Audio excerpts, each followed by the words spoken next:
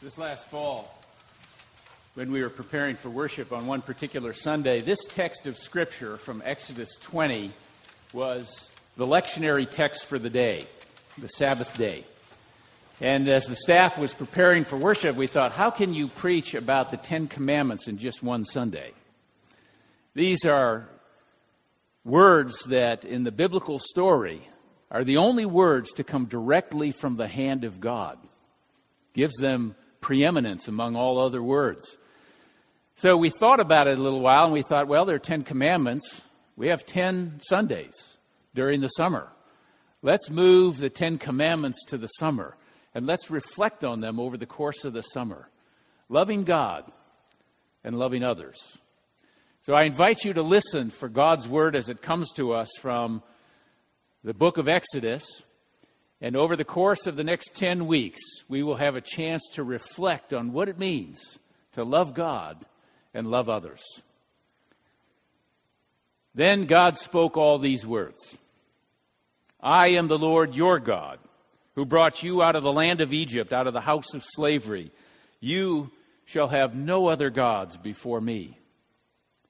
You shall not make for yourself an idol, whether in the form of anything that is in heaven above, or that is on the earth beneath, or that is in the water under the earth.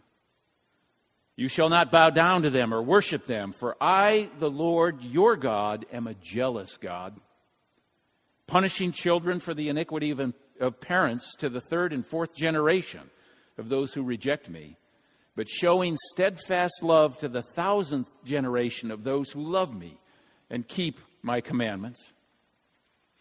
You shall not make wrongful use of the name of the Lord your God, for the Lord will not acquit anyone who misuses his name.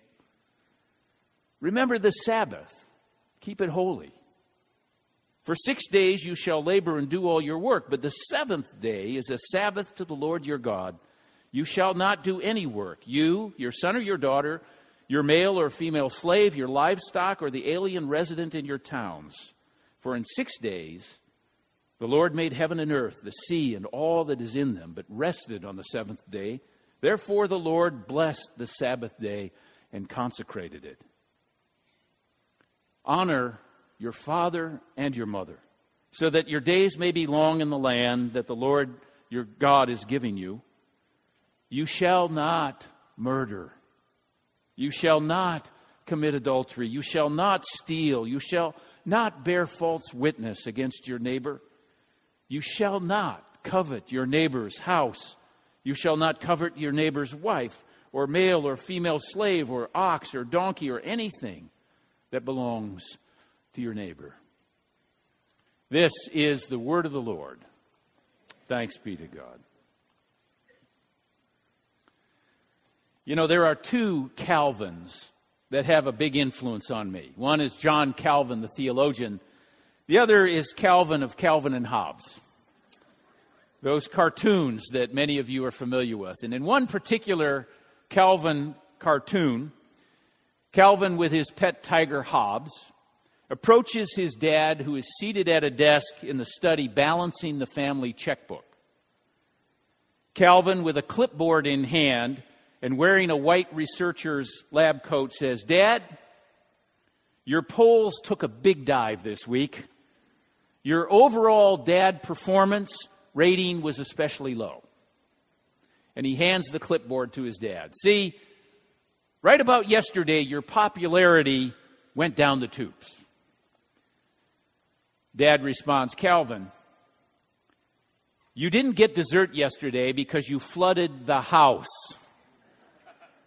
And Calvin, as he walks away, replies, I'd suggest a new line of work, Dad. Now, fathers obviously sometimes have to set limits, and it has a way of affecting their popularity, but the good news is fatherhood is not an elected position. Perhaps you've been on one of those trust walks on some retreat that you attended. How about that? That was quick. Handball will do that for you. If you've ever been on a trust walk, you know that it can be kind of difficult when you're blindfolded and having to trust someone else to lead you. You can't see where you're going, so you rely upon someone else's instructions to get from one place to another. Fathers are often like guides on trust walks for their children. Now, Jesus is quoted in the New Testament using the word Father to refer to God 187 times. And in fact, the word in Aramaic is Abba, and it's a very familiar and intimate personal word for father. It's more like saying daddy. Jesus refers to God in that sort of familiar vernacular. God is present like a parent, and like a parent seeks our welfare even though it requires great sacrifice. This past January, the president of Columbia Seminary, Reverend Dr. Steve Hayner, lost his battle with pancreatic cancer. Steve was the president formerly of InterVarsity Christian Fellowship. He was a Presbyterian minister. And upon his death in January, his wife, Cheryl Hayner, wrote a message to all friends and colleagues. She wrote, "Steve's life was swallowed up by life this afternoon. It was a great loss to her and the family. It was a great loss to Columbia Seminary and a great loss to the Presbyterian Church that he died so young." In Cheryl's announcement of her husband's death, she recalled and quoted a note that Steve Hayner had received from a good friend, Steve Harrington. Steve Harrington had been a friend for several decades, and during Steve Hayner's battle against cancer, he wrote him this note. My favorite memory with you was years ago at Wellspring Retreat Center. You remember we were given various iterations of the trust walk. In one of those exercises, we were supposed to guide our blindfolded partner from behind using only our voice. You walked in front of me, and I directed you with only words into a small thicket of woods. I had you stepping over logs and ducking down below strong branches. You went slowly, and you could feel dead wood snapping beneath your feet and all of the twigs on your face as you brushed past them. You knew that you were walking through a very thick and tangled terrain. A precarious path for someone blindfolded and having to trust only in the words spoken to them. Then I brought you almost to the edge of the woods, just to the very edge of a large, flat, grassy field, and I stopped you 6 inches from the grass. You were still standing in the woods blindfolded. You had no idea that all the tangles and tripping hazards and undergrowth and slapping branches and hard trees were now behind you, and that before you was only a broad, flat, lush field of green grass. You were still in the woods, imagining yourself stuck in the midst of the tangles and the hazards. Only I knew that before you was all this level and open and free space of any encumbrance or danger or fear. And then I said, at the count of 3, I want you to run straight forward as fast as you can.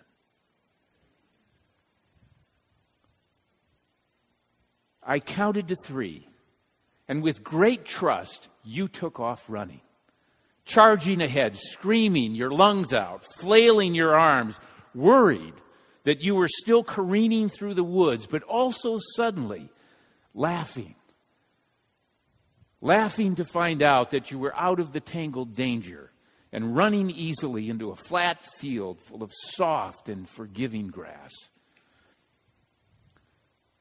And then he writes, that is the journey ahead of you, my friend, whenever it is that you take it. The Word is behind you, but it also goes before you. That Word made flesh walks with you and within you, and therefore all shall be well.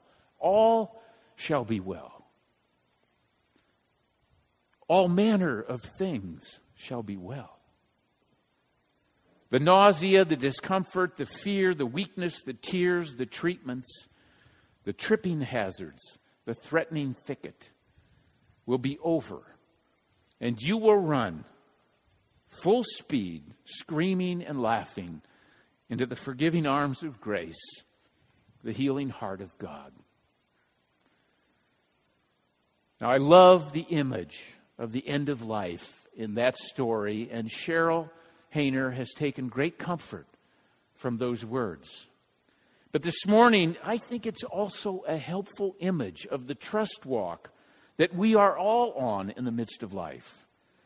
God's commandments are instructions from behind as we make our way through the tripping hazards, the threatening thicket of life. We can rely upon only ourselves, blindfolded as we are, trusting only our own senses, believing we can make it ourselves through the thicket.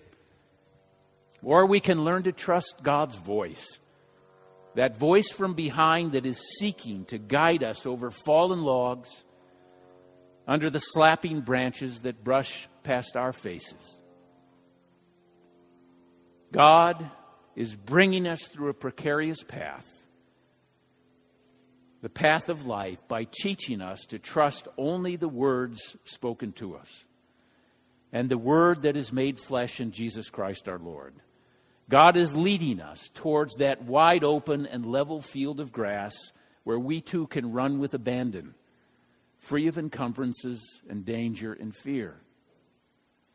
One theologian put it this way: the real message of the commandments is this: all your unhappiness, all your troubles, crimes, wars, all your distrust of one another, and your lack of inner peace stem from this one fact, that you have lost the center of your life.